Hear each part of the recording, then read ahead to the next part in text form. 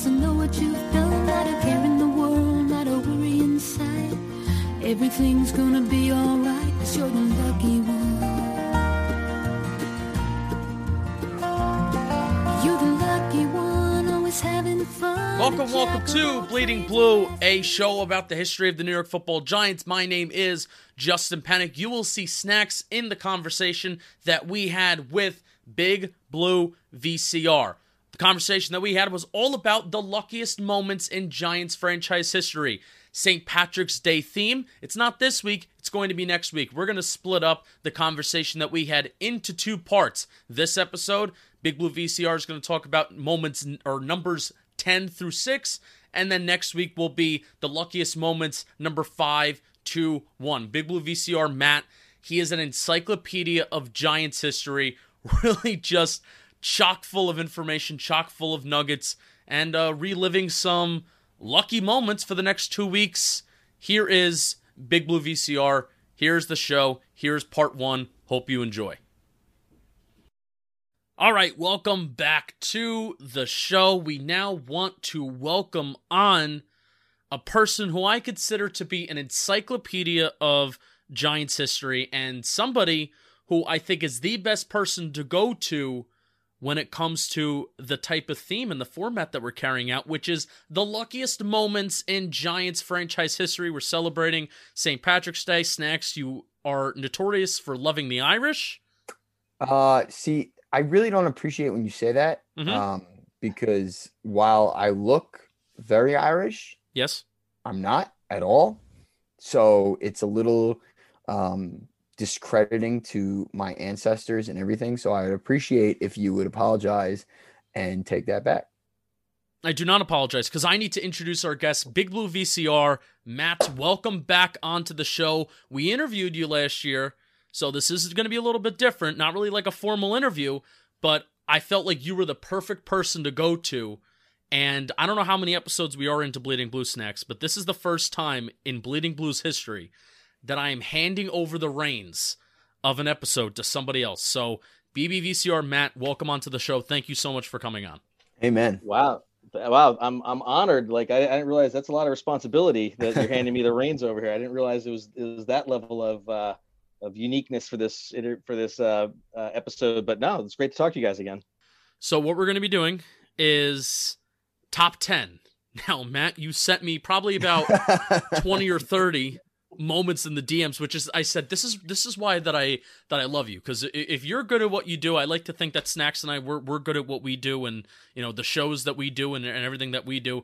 But if you're successful, it's because you're good at what you do, and we're all psychopaths with this stuff. So you sent me like 30 moments of like lucky not even games, but just lucky moments in Giants franchise history. I'm like, all right, we're gonna have to narrow it down to 10. So the show is in your hands. Introduce a lucky moment, introduce a lucky game, wherever you want to take us. Let's do it. Luck of the Irish.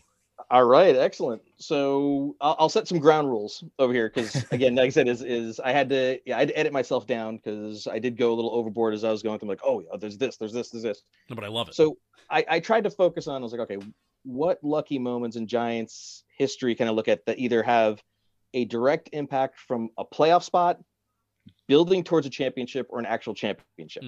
So where I'm going to start right now really is for number 10 is the 2002 tiebreaker scenario. Yes. I'm sorry. Matt, before you came on, I wanted to ask you about this. So I'm so pumped. This is the start. Okay. I'm all ears. Yep. So this was a game that I was at, was the Giants were playing the Titans, and they were up by 12 points in the fourth quarter. Jim Fossil had a lot of stuff happen. He was the coach. Jim Fossil won a lot. Like he won all his games in December, but he had some like horrible meltdowns that we don't need to get into. But this one against Tennessee was one of them. They blew the game. McNair gets a touchdown with 9 seconds to go. He gets a 2-point conversion. They go to OT. Giants lose 32-29 in overtime. So that drops the record to 6-6. So now you're already the pressure was on Fossil at this point. He had demoted Sean Payton, where Sean Payton was not calling plays anymore. So they're 6-6. They look like they're dead. Then comes the Jim Fossil December run, where he goes. They beat the Redskins. They blow out Dallas. And then they go into Indianapolis and they basically rout Indianapolis. That's the game Mm-hmm. when Kerry Collins went crazy and Toomer had 200 yards receiving. And so they win. Now they're 9-6. Now keep in mind when they were 6-6, they were looking up at two teams in the standings who they had to hope would fall apart. Those two teams were the Falcons and the Vikings. So the first thing, the Falcons were 8-3-1. Oh, I'm sorry. It was the Falcons and the Saints, not the Vikings. The Falcons and the Saints. Yep. So the Falcons are 8-3-1. They then drop two of their next three. So suddenly that gives the Giants life when the Giants are having this winning streak. The Saints, meanwhile, actually are even worse. The Saints are 9-4. So the first thing is they're taking on the Vikings in New Orleans. And this is the part where you have to like almost picture this in your head. So Saints are up 31-24 with about 5 minutes to go in the game. Vikings come back. Randy Moss scores a touchdown. With 5 seconds to go, they cut the lead to 31-30. Instead of tying the game to go to overtime, Mike Tice decides to go for two. Culpepper scores. Vikings win 32-20, win 32-31. And then all of a sudden, horrible collapse right there for the Saints at home. The next week, they're taking on the 1-13 Bengals. They're winning 13-7 in the fourth quarter. And then a running back named Nick Lucci, he scores two touchdowns, including the game winner. Saints lose 20-13. And then now, because of these losses and because of the weird tiebreakers, they're now 9-6. They're tied with the Giants. And that's why the Giants game against the Eagles later on, which I'm going to talk about in a bit, meant it was winning in. Because if the Saints had just beaten either the Vikings when they had them at home or a terrible Bengal team, the Giants are on the outside looking in. So they're in trouble. So because of the way that both the Falcons fell apart and the Saints fell apart, that opened the door for the Giants for that final week to have the chance to win. Otherwise, that comeback means nothing. Fossil gets fired after 2002, and they never make the playoffs. So total things out of your hands where we've seen the Giants have to hope somebody loses. That actually helped. That actually happened. That actually happened, right? Instead of like 2010, where I think it was the Bears that had to win or against the Packers or something, whatever the case. But like to me, I was probably 9 or 10 years old at that time, and I had no idea of like the tiebreaker scenario and how everything worked like that. I'm like, okay, we're playing the Eagles, it's winning in, and I remember Jeremy Shockey getting a jump ball from Kerry Collins and against Brian Dawkins and getting that. And then, I like you said, you're going to talk about it later, so I don't want to give it up. But just that whole aura of a game. Now, real quick, and you don't have to, like, very quick, that 2002 team, to me, I thought they were really good. And maybe not really good, but I thought they could have made a run. They kind of got hot at the right time, like normal Giants teams do when they win Super Bowls. And I think it was a testament to being up a gazillion points in the fourth quarter against the Niners, and then the Trey Junkin, whatever his name is, the bot snap and the Matt Allen, the non-pass interference, everything like that. But I feel like that team could have made a little bit of a run. Do you feel that way at all, or was it kind of like, yeah, they should have lost to the Niners, not in that fashion, but they should have lost early? No, I was really annoyed because 2002 was one of those seasons there was not a juggernaut. There was not like a powerhouse in the league that year. So the Giants had gotten hot, where basically what Fossil did was he simplified the offense. He basically said, okay, I got Amani Toomer, I got Jeremy Shockey, I got Tiki Barber, and I got Kerry Collins. These three guys are the guys I'm going to ride with. And he opened things up a little bit more for them. And that offense was crazy. Like if we all hate that Niner game, how it ended, but if you just watch the first half of that game, Collins was going up and down the field on them. Yeah, they were cruising. They couldn't stop. I think Toomer 3 touchdowns in the first half or whatever. Like they couldn't stop anything. So the way that Giant team was constructed, I really thought that they were going to go in there. They should have beat the Niners. And then from there, like I said, is I think they would have had Tampa the next week is where they ended up. Yeah. I didn't think that Tampa was all that great. Like, maybe they would have lost there, but the Giants would have given them a fight. And like I said, is their offense was a matchup nightmare for everyone. Yeah. The defense was opportunistic, was coming along. So yeah, like I agree with you. Like once they started getting on that roll, I really thought that like they had a chance to make some noise. So like it was such a gut punch for that Niners game. Yeah, it always kills me because I remember that that was the when the Bucks won. They beat the Raiders, right? The 2002, and they just and the Giants that like we were saying they were hot, and the fact that they were up so many points against the Niners. I remember Strahan pointing at T.O. like, look at the scoreboard. Yep, I remember all of that. So I'm glad we share the same sentiment that that team could have probably made a run if they just snapped the ball correctly, or maybe if the defense made a stop. But I don't want to get too far into it. No, but I have a question. I have a question for both of you. Since Snacks, you remember that moment, and Matt, you I missed school the next day. I cried to my parents because I said I was going to get made fun of by my friends because the Giants blew it. So would you trade that moment for would you trade it away if the alternate reality happened where either the Falcons or the Saints do not collapse and then the Giants don't make the playoffs? Would you have rather them not make the playoffs that year, or are you okay with still suffering that moment because they made the playoffs? Matt, you can answer first because I think I've got my. My thought is making the playoffs is so difficult that I would take the playoff chance, even though that was such a gut punch. I'm a big believer also that you get to the playoffs as a team, you learn about dealing with the pressure, you learn about like the stuff. So yeah, as horrible as that was, and if the Vikings didn't blow it, we would never had to experience that. I would still rather be in the playoffs. Yep, that's fair. So normally I would say no, I'd rather not make the playoffs and like escape from the misery of what was. Because you're very emotional. I am very emotional, and like that playoff game, I was 9 years old, like legit 9 years old, and everybody at that. No, you would have acted the same. You would have cried if you were 27 or if you were 9. But that's my point exactly. I've been the same person since I was that age, and I legitimately didn't go to school because I was in tears. I was like, "Mom, Dad, I cannot go to school. I'm gonna get made fun of. I can't do it." And I would rather go to the playoffs because the fact that we had that win in game against Philly, and I remember it so distinctly, and the events of that game, which again, I know Matt, you said you're gonna bring up later on, so I don't want to get too far into it. That Philly game alone makes that playoff misery of a loss, which I consider worse than the Deshaun Jackson game in 2010. That's why I asked. That's why, because I know that is such misery for a lot of people. So it's the worst. It's in my lifetime, and I've told you a million times, like 2000 is like the first season I really became a sick psychotic fuck, and that was when we got blown out by the Ravens in the Super Bowl.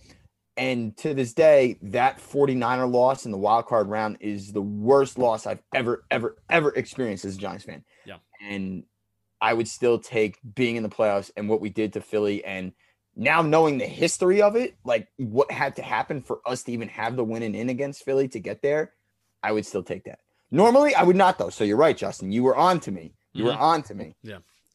All right, so Matt, why don't you take us through your second moment?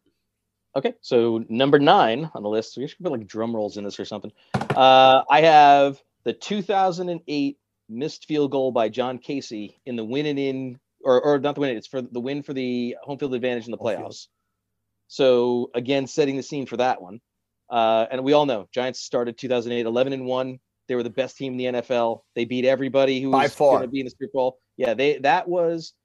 In my mind, the 2008 team was the closest to the 86 dominance that I saw. And I actually thought for a little bit for a stretch, they may have been better because the offense was better in the 2008 Giants than the 86 offense. Yeah. The Giants defense, Lawrence Taylor was the difference, but basically the overall defense play, like that was the most, complete team the Giants had been in a long time. I mean, like they blew out the Ravens. I was at that game. And they ran the ball like down their throats. Yep.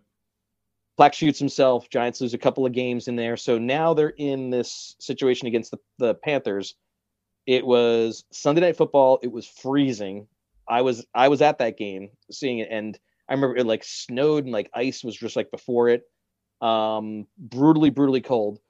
That's a game where the Panthers jumped up first. They're up like 21-10 in the first half. And then it was back and forth. And the Giants come back, and then Jacob scores a touchdown. Eli gets a 2-pointer to Hickson. They tie the game 28-28. But there's about 3 minutes to go in the game. The Panthers have a chance. Panthers drive down the field and get in a position for John Casey to kick a field goal. Now, keep in mind, John Casey, and I had to look this up, he hit in his career 42 field goals of 50 yards or more in his career.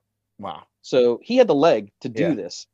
But, and I did a post a while back that I found an old video from the Giants where somebody was discussing, I think it was Matt Millen was discussing how Parcells used to have them open the doors at Giant Stadium, Giant Stadium, which would mess with the wind and would cause all the swirling to go on. And at the time here in 2008, you were still in old Giant Stadium. So suddenly the crosswinds are kicking up and Casey kicks the ball. And right before it, actually, I think it was Andrea Joyce, who was on NBC, talks about it. And she says, there's a crosswind. There's a crosswind going from like left to right or wherever it was. And sure enough, kick goes wide right. As a Giant fan, we've seen them lose on 60, Graham Gano beat us with a 60 whatever yard field goal. The guy in Philly beat us 60 yards. So we've seen these long field goals go against us. That one, once it pushed wide, it then opened up the Giants in overtime. They get the ball. Derek Ward runs right down. And then instead of kicking a field goal, Coughlin's not messing around. He gives the ball to Jacobs. Jacobs pounds in, I think his third touchdown of the day. Giants win. Giants clinch home field advantage in the playoffs. So my number 9 moment is John Casey missing that field goal, and that gust of wind pushed it just wide, even though he had hit 50-yarders 42 times in his career. Right. And I'm so glad you brought up the sideline report, because I don't know if you tweeted out recently or somebody else, because I literally just recently watched that video, and that kick, when it's going up, it looks like it's going in, and you could see some of the Panthers like going like this, like it's good. And then like the bare last second, it goes wide. And that was just so unbelievable. And Al Michaels is like, is the NFC going through Charlotte, or are we going overtime? And that was an absolute electric game. And Justin, I think we did a spot on like, my favorite plays as a running back that I've seen live, and Derek Ward's running overtime. Yeah. It was 54 yards, and setting up Jacobs' overtime touchdown for the win was one of them. Just, that was an unreal game. And, obviously the game against Philly in the divisional round with home field advantage was not good, but we don't talk about that. So that I love that one. And that game was one. I wish I was there for that one. That is one of the better games that the Giants had. I was there. You were there? So I'm the only one here that wasn't there. Fuck me, huh? Well, it's funny that, I tweeted it the other day, because when I was doing my research and prep for this, I was going through it and watching it. I was like, what? I'm going to show that one again. And so I put it up. It was you that I saw from. Who else would tweet it, Snacks? Who else would tweet it? No, you're right. It's why this collaboration of Bleeding Blue, a Giants History podcast, and Big Blue VCR is like second to none. It's like it's like Mantle and Maris in '61. It's just perfect. But what's funny is it invariably, whenever I tweet something about that game, somebody responds. And in hindsight, they may not be wrong. If the Giants had lost that game instead, and the Panthers have home field, they don't face the Eagles. Yeah. And in my mind, the Eagles, which it turned out to be, the Eagles were the only team that was a bad matchup for the Giants that whole playoffs. They beat it before. Philly is just like, there's always something about Philly with them.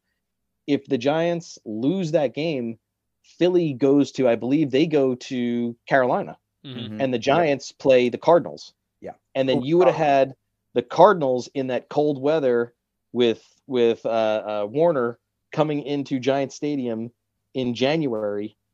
Maybe they don't win that game. Look, I don't know. Do the Panthers beat the Eagles? I don't know, but I think that if it doesn't work that way out, the Giants are in the NFC Championship game, and we see what happens. But right. It is what it is. I completely agree with that. And the Eagles kicked our ass that game. I was actually at the Eagles Giants playoff game in the divisional round. I remember there was like a kick return or a block kick for a touchdown. So it wasn't like they dominated, but they definitely kicked our ass.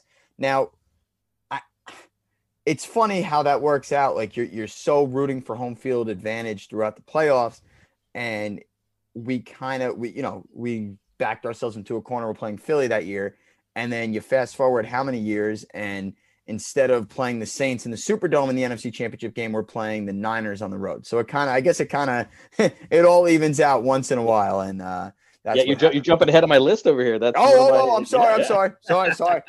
You're getting good. Shit. That's a good one. So we can keep going. We'll go to number 8. Let's do it. Next one over here. So number 8, I'm going to stay in the end result of the 2002 tiebreaker, which is the win and in game again against the Eagles. Now, like we said before, I was at that game. It was a game that the Giants should have killed the Eagles. They were up and down the field on them. The Giants had a couple of touchdowns called back on very, very questionable calls from the ref. Tiki Barber fumbled 3 times, even though he rushed for 200 yards in that game against the Eagles. But as we know, it was 7-0 into the fourth quarter. You have the jump ball to Shockey, 7-7. Going late in the game, Tiki fumbles for the 3rd time in the game late, and the Eagles recover at the Giants' 26-yard line. So now you're like, oh God, like this is just bad. The Giant defense holds, and then on comes David Akers. Now, David Akers was a Pro Bowl kicker, did all this stuff, but he never kicked well in Giant Stadium. Where he always had problems in Giant Stadium. And Madden had talked about it in previous things that it got in his head. And later on, like in 2007, like he actually missed a couple field goals, even in the game when OC had 6 sacks. Like Madden talks about it, he goes, sometimes even great kickers, it gets in your head. You can argue that this game is where it started it because he came on for a 35-yard field goal, which, like that should be chip shot automatic for an NFL kicker. He hooks it wide, or he kicks it wide right, misses it. And like I've shown that before, you see the fans going berserk in that thing, in that moment, because he hits that field goal. Giants lose that game. All likelihood, they lose 10-7. And the whole thing goes to hell. They don't make the playoffs and stuff. He misses it. Game goes to overtime. In overtime, AJ Feely, I think, was the quarterback for the Eagles that day. I was going to ask you. I'm so glad you brought that up because McNabb was sitting that game, right? Yeah, he was sitting. So he didn't play. The Eagles did rest a few guys, but yeah, Feely came in. Feely got picked in overtime, where it's probably very likely. I think Brandon Short may have mugged their tight end, but ball tipped. Sean Williams got a pick, and then Matt Bryant kicks the game winner. But there is a little point there that I have to raise, that why you mentioned Trey Junkin's name before Snacks. The reason Trey Junkin was signed was because he was he was 40 whatever years old, or late 30s or whatever. Yeah, he was an old dude. He'd been a long snapper forever after he was a tight end for the Raiders for a while. In that game, I think it was Chris Bober was asked to long snap because the Giants went through a bunch of guys got hurt that couldn't long snap for them. So they put Chris Bober in there. It was funny. Chris Bober actually follows me on Twitter. Look at that. And he made a comment about this before where he was talking about that he had a tough time with this, like the grass or whatever it was, and he never had time to really practice it. His snaps, even in that game, were bad. And in the overtime one, like Matt Allen, the punter, had to take it off his hip, put it down. Bryant kicks a field goal to win. And if you go back and you watch the Joe Buck highlight, he says bad snap. Because of that snap, the Giants afterwards said, we're going to get hosed in the playoffs. We need a long snapper. And they got Trey Junkin out of retirement to play that one game because Trey Junkin had never won a Super Bowl. And he's like, you know what? Sort of like Eric Weddle just came out of retirement to win the Super Bowl with the Rams. They basically tried an Eric Weddle, get him off, the house and just come here, just long snap for us and maybe get a ring. And he said afterwards, and Trey Junkin said he wished he stayed retired. But yeah, it was because of Chris Bober struggling with the long snaps in that game against the Eagles that convinced the Giants to sign Trey Junkin. I see. To me, that's so wild because I would have rather Trey Junkin snap it at Matt Allen's hip in San Fran than in the dirt. But regardless, now correct me if I'm wrong, real quick, and then we can go on to 7. But when Shockey caught the ball over All-Pro Brian Dawkins, wasn't Matt Bryant's extra point very close to being missed? He hit it off the upright. Actually, he did, right? It was very close to being missed. Yeah, he hit it off the upright, and that was because the timing was off because the snap was bad. Yeah, of course. So, go figure. What a fucking disgrace. Yeah, sorry. And what's funny is when I wrote about that, every now and then I'll tweet Matt Bryant, and he had said he actually wrote back. He tweeted back at me or whatever, responded, and he had mentioned that the field was all chewed up by that time because that's the grass field still at Giant Stadium. You're now into week 17. The Jets and Giants are both playing there. He said the field was just and they tried to put new sod down before the game, and it didn't take, and it was slippery, and then everything basically. So all the kicking operation was completely screwed up. Yeah. So so Matt Bryant basically told me, like, why he had so many problems on that field, and that's why he said also why Akers missed as well. Same thing. He goes, these guys said they couldn't kick on that grass. Yeah. Well, I guess that makes sense. I listen, when I screw up at work, I make excuses too, but regardless. Yeah. Okay. So number 7, I got a tie for number 7, Oh. both involving our friend Tony Romo and the Dallas Cowboys. I know where this is going. I think you know where these are going. Yep. So 7A is the playoff game in Dallas when the Dallas was the number 1 seed. Giants are going in there. It's, the Dallas is running the ball and strangling the Giants that whole game. And then Giants score before the half, tie it at 14-14. Third quarter, Dallas gets another long drive, but then Romo actually misses an open Terrell Owens. It could have been a touchdown and ended up being a field goal. They're up 17-14. Late in the third quarter, it's a third down. Romo escapes the pressure because at that point, the Giant pass rush is starting to get to him. He steps up. He has Patrick Creighton, who's wide open for an easy first down, if not a lot more. And Creighton just drops it. He could have went to the house, yeah. He could have taken the house because he was coming on a crossing pattern almost. Yep. And you saw the Giants defense. And at that time, if you remember, the Giants had like so many injuries on their defensive backs. Like Sam Madison was able to play. They relied on blitzing and pressure to hide the defense. That's how Spags handled that game. Creighton would have been gone. He would have, like I said, like if it like easily a first down, if not a lot more. He drops it. Next play is the punt that McQuarters takes back into Dallas territory. You switch to the fourth quarter, and then you have the Jacobs touchdown where he smashes the play clock. And then at that point, you could feel all of Dallas tense up because, like, oh my God, we can blow this. Yep. And then Dallas stopped trying to run the ball. They were throwing every down, and the pass rush got to them. So if Patrick Creighton catches that ball, Giants may, that season may have been over right there. I may intentionally be jumping the gun, but now I was 9 years old, so I don't remember that. But what I do remember is Tony Romo missing a wide open Miles Austin, which would have basically ended the 2011 season. That feels like a 7B type of thing. That would be the 7B type of thing. And that's exactly it, where in that game, the Giants had they were down by what, like 14, I think 16 or whatever it was. 12 or 15, 12 16. Yeah, something like that fourth quarter. And they cut it to 34-29, I remember. And at that point, Dallas is near the 2-minute warning, and Romo has Austin wide open because I think it was Aaron Ross bid on like a fake. It would have been a 75-yard touchdown easily. God.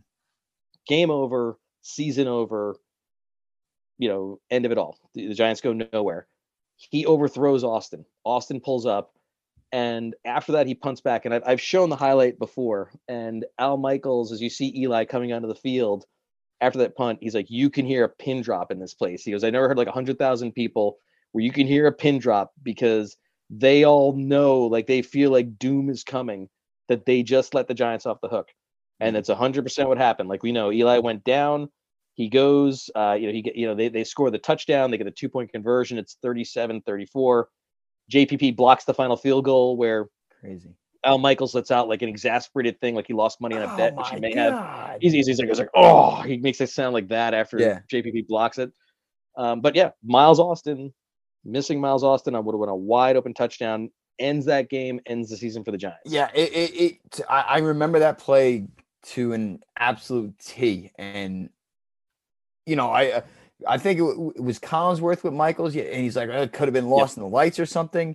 No, that was just really bad, and it's funny how Tony Romo has been on the opposite side of so many things. One is 7A and 7B, one of which not his fault at all because the Patrick Creighton play was an unbelievable quarterback play, and to throw it from the side of his body going left like that as a right-handed thrower was ridiculous. And then just flat out missing Miles Austin, whether it's a screw up in route or whatever the case may be. But that was the game and that was the season. Yeah, it's bad. Really bad, really, really bad. So I am all in on those two. And especially, again, fuck Dallas. Absolute losers, not America's team. Haven't won in 25 years. No one cares about them. They suck. So Matt, Big Blue VCR, that probably so far is my favorite too. Sorry. That's great. And one thing to mention, it's not fair, I guess, in the spirit of the lucky thing. But if I remember, Romo actually broke his knuckle like at some point during that season. That's why he was playing with a bad hand. That's right. In week 17. Yeah. So he's playing with a bad hand. So Dallas actually lost a few games against some pretty bad teams along the way because they had backup quarterbacks, which then brought them back and opened the window for the Giants. I didn't mention that, but yeah, like that's why he was playing with it, because even in the week 17 game, he had a problem holding the snap. Yes. And they said like his hand was hurting the whole time when he was doing that, and he just had to suck it up. Yeah. And play. I don't think it would have mattered week 17. The Giants kicked their ass up and down. Oh yeah, no, it would not have mattered. Like that, like I was there for that game too. Like that was one where just you felt it. Like they were walking into a buzzsaw, and that was the time when Dallas was just every year they go 8-8. They'd be on the precipice and they would blow it in the last game of the season. So that was a lot of fun. That early Cruz 74-yard touchdown, just like slot out, boom, that was it. All right, yes, sorry, go ahead. Yep. All right, so number 6. This one is, I'm calling it the Eli Manning trade, because the Eli Manning trade was technically not necessarily legal in the way the NFL does their business, and there's a tie-in because Ernie Accorsi's involved. So this is where I'm going to say like a little bit of luck, and this is for Accorsi. So the little bit of history lesson was Ernie Accorsi was the GM in Baltimore back in the 80s.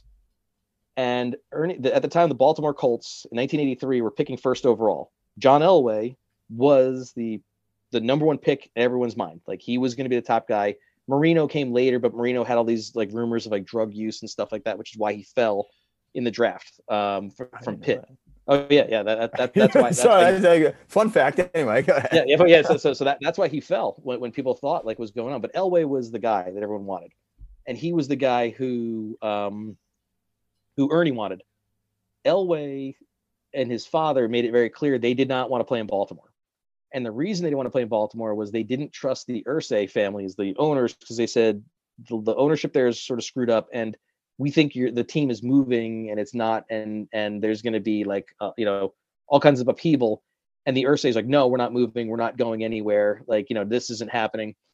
And what Elway told the Colts was, if you draft me, I'm going to go play for the Yankees, because the Yankees had drafted him and he was going to be the right fielder in Yankee Stadium. Like they had it all set up. And there, if you watch, there's a great documentary, I think it's called From Elway to Marino, a 30 for 30 ESPN. And they talk about it. And there's a scene there where Elway mentioned he goes into George Steinbrenner's office and he pulls up this thing of like what he envisions like the 1985 Yankees to be. And Elway's agent goes like, he's like, who's Mattingly? And he goes, oh, he's a guy who's with, in Columbus. He's going to be really good. Like, so he's going to be the first baseman coming up. So Elway was going to play he actually played for the Yankees in like the spring before in the Cape Cod League and stuff, just to kind of show that it was happening. Ernie basically does not back down. He drafts Elway. Elway then says, I'm not coming. I'm playing for the Yankees. We're done here. The Irsays start panicking and they want to trade him. And what Ernie tells the Irsays is, he goes, look, if you're going to do that, there's going to be 2 press conferences.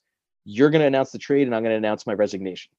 So they say, okay, whatever, they let it go. It wasn't until May later on that finally the Broncos trade happens, where they send him to the Broncos for a number of picks and like other like players. And of course he leaves after that, but it always sort of like stuck in his craw that he let Elway go. Fast forward now to 2004, there's Eli. And in Ernie's eyes, Eli is the guy he wants. Eli does not want to go to the Chargers. Now, it's never been like officially said why. The rumors have been that Marty Schottenheimer told Archie how screwed up the ownership was with the Chargers, because when he was there, and he's like, you don't want any part of this. I mean, that's always been sort of like the whispers of it, and which makes sense. That and that ultimately like the Chargers may be moving, which we found out later they did when they went back to LA. So Eli did not want to go to San Diego, so he's pushing back. Somewhat similar circumstance to what Elway's doing. Eli didn't have the Yankees to fall back on, but he had the Manning name. Like he's got Archie, he's got Peyton, so he's got some credentials to kind of hold off. As the Giants are back and forth talking to AJ Smith, who is the GM of the Chargers, about this, AJ Smith is asking for first round picks. He's asking for Osi Umenyiora. He's asking for all these players. And Ernie's like saying, no, no, no. It then, I think it was in his book, or course, you write something that he got through back channels that the Chargers wanted Phillip Rivers. Ernie didn't want Phillip Rivers. Ernie wanted Roethlisberger was his guy if Eli wasn't going to be there. He was going to take Roethlisberger at 4. So when the draft comes around, Chargers pick Eli. Eli's up there looking miserable. And there's a report Eli refused to wear the hat. If you ever notice, Eli never wears the Chargers hat. Yeah. He holds the jersey up, but he doesn't wear the hat. They try to hand it to him. He wouldn't wear the hat. So as the draft is going along, another sort of like whisper happens to Ernie that like, if you take Phillip Rivers, maybe we can engineer a trade afterwards. Now, this isn't the NBA where you can, like in the NBA draft, like you draft a guy for a player later on, you trade him down, like, that's how they do it in the NBA. The NFL doesn't have those rules. So Ernie basically took Rivers at a time when AJ Smith could be like, you know what, like, eat it, he's yours, screw you. And then now you got Phillip Rivers, who's not the guy you want. And there's nowhere that Ernie can go to the NFL, commissioner to be like, hey, I had a deal that they were supposed to trade me. The NFL was like, we don't have those agreements here. So, Ernie took a risk to actually go do that and believe that this was going to happen, that the trade was going to then happen after the fact while the draft was going on. So when you look back at this thing, there was a little bit of luck in there that, Ernie stuck his neck out because it could have blown up in his face. The Giants could have had Phillip Rivers as their quarterback, who's the guy who they didn't really want. Right. And that's so crazy to me because Ernie was hell-bent on Elway, didn't get him. Elway didn't play for Ernie. And, I mean, this was Ernie's last stop, regardless. He was a little bit older at the time, when he was general manager with the Giants. So if he doesn't get Eli, the guy he wants, his legacy could look a lot different. And, obviously that's – oof. And imagine the reporting. Imagine Phillip Rivers in New York, by the way. But also just imagine the aftermath of it and the reporting that would have been done, and Ernie Accorsi and the Maras sitting and Coughlin sitting up there saying Rivers was the guy, Rivers is our guy. And, we all know you're lying. Oh, it's like, man, that would have been bizarre. Bizarre. Yeah. Well, I will say Ernie probably got it right with the two quarterbacks he did want, and Eli, and then Ben was fallback if he couldn't make this illegal trade with AJ Smith and the Chargers. Matt, so real quick, he refused to trade OC, right? Like that was he was off limits. OC scuttled the trade. He said OC's a non-starter. You want OC, there's no trade. Okay. So he pulled and if I remember, like even up through the Friday, AJ Smith was trying to pry OC and Ernie wouldn't put him in. And then finally on Saturday, after the draft happened and Eli was picked, that's when everything kind of fell into play. And then they agreed on, the Giants, 2 first-round picks, a third or whatever it was, and that's how it worked out. I think Roman Oben also went to them. If I remember correctly, the Chargers kind of got like a good haul from those picks. Like Sean Merriman was a great player. Didn't they got Nate Kading? Nate Kading, who was a great kicker. Yeah, exactly. Yeah. So they didn't do badly for themselves. They just didn't get a guy who won 2 Super Bowls. Right. No, that is very true. And I always find it funny because the year after, I want to say it was 2005, the Giants only had 4 picks. And I think maybe not all 4 of those picks were prevalent to the team, but I think it was like Tuck and Webster, and they had 4 impact guys. And it's the Tuck, Webster's, Jacobs, and Jacobs. Yep. Crazy how that works out. They made it count. All right, that's gonna do it for this week's show. We will see you next week, where Big Blue VCR will be taking you through moments 5 through 1, luckiest moments in Giants franchise history. Have a great week. Next week will actually be St. Patrick's Day, so the theme will make more sense. Keep on bleeding blue. We'll see you next week. Peace.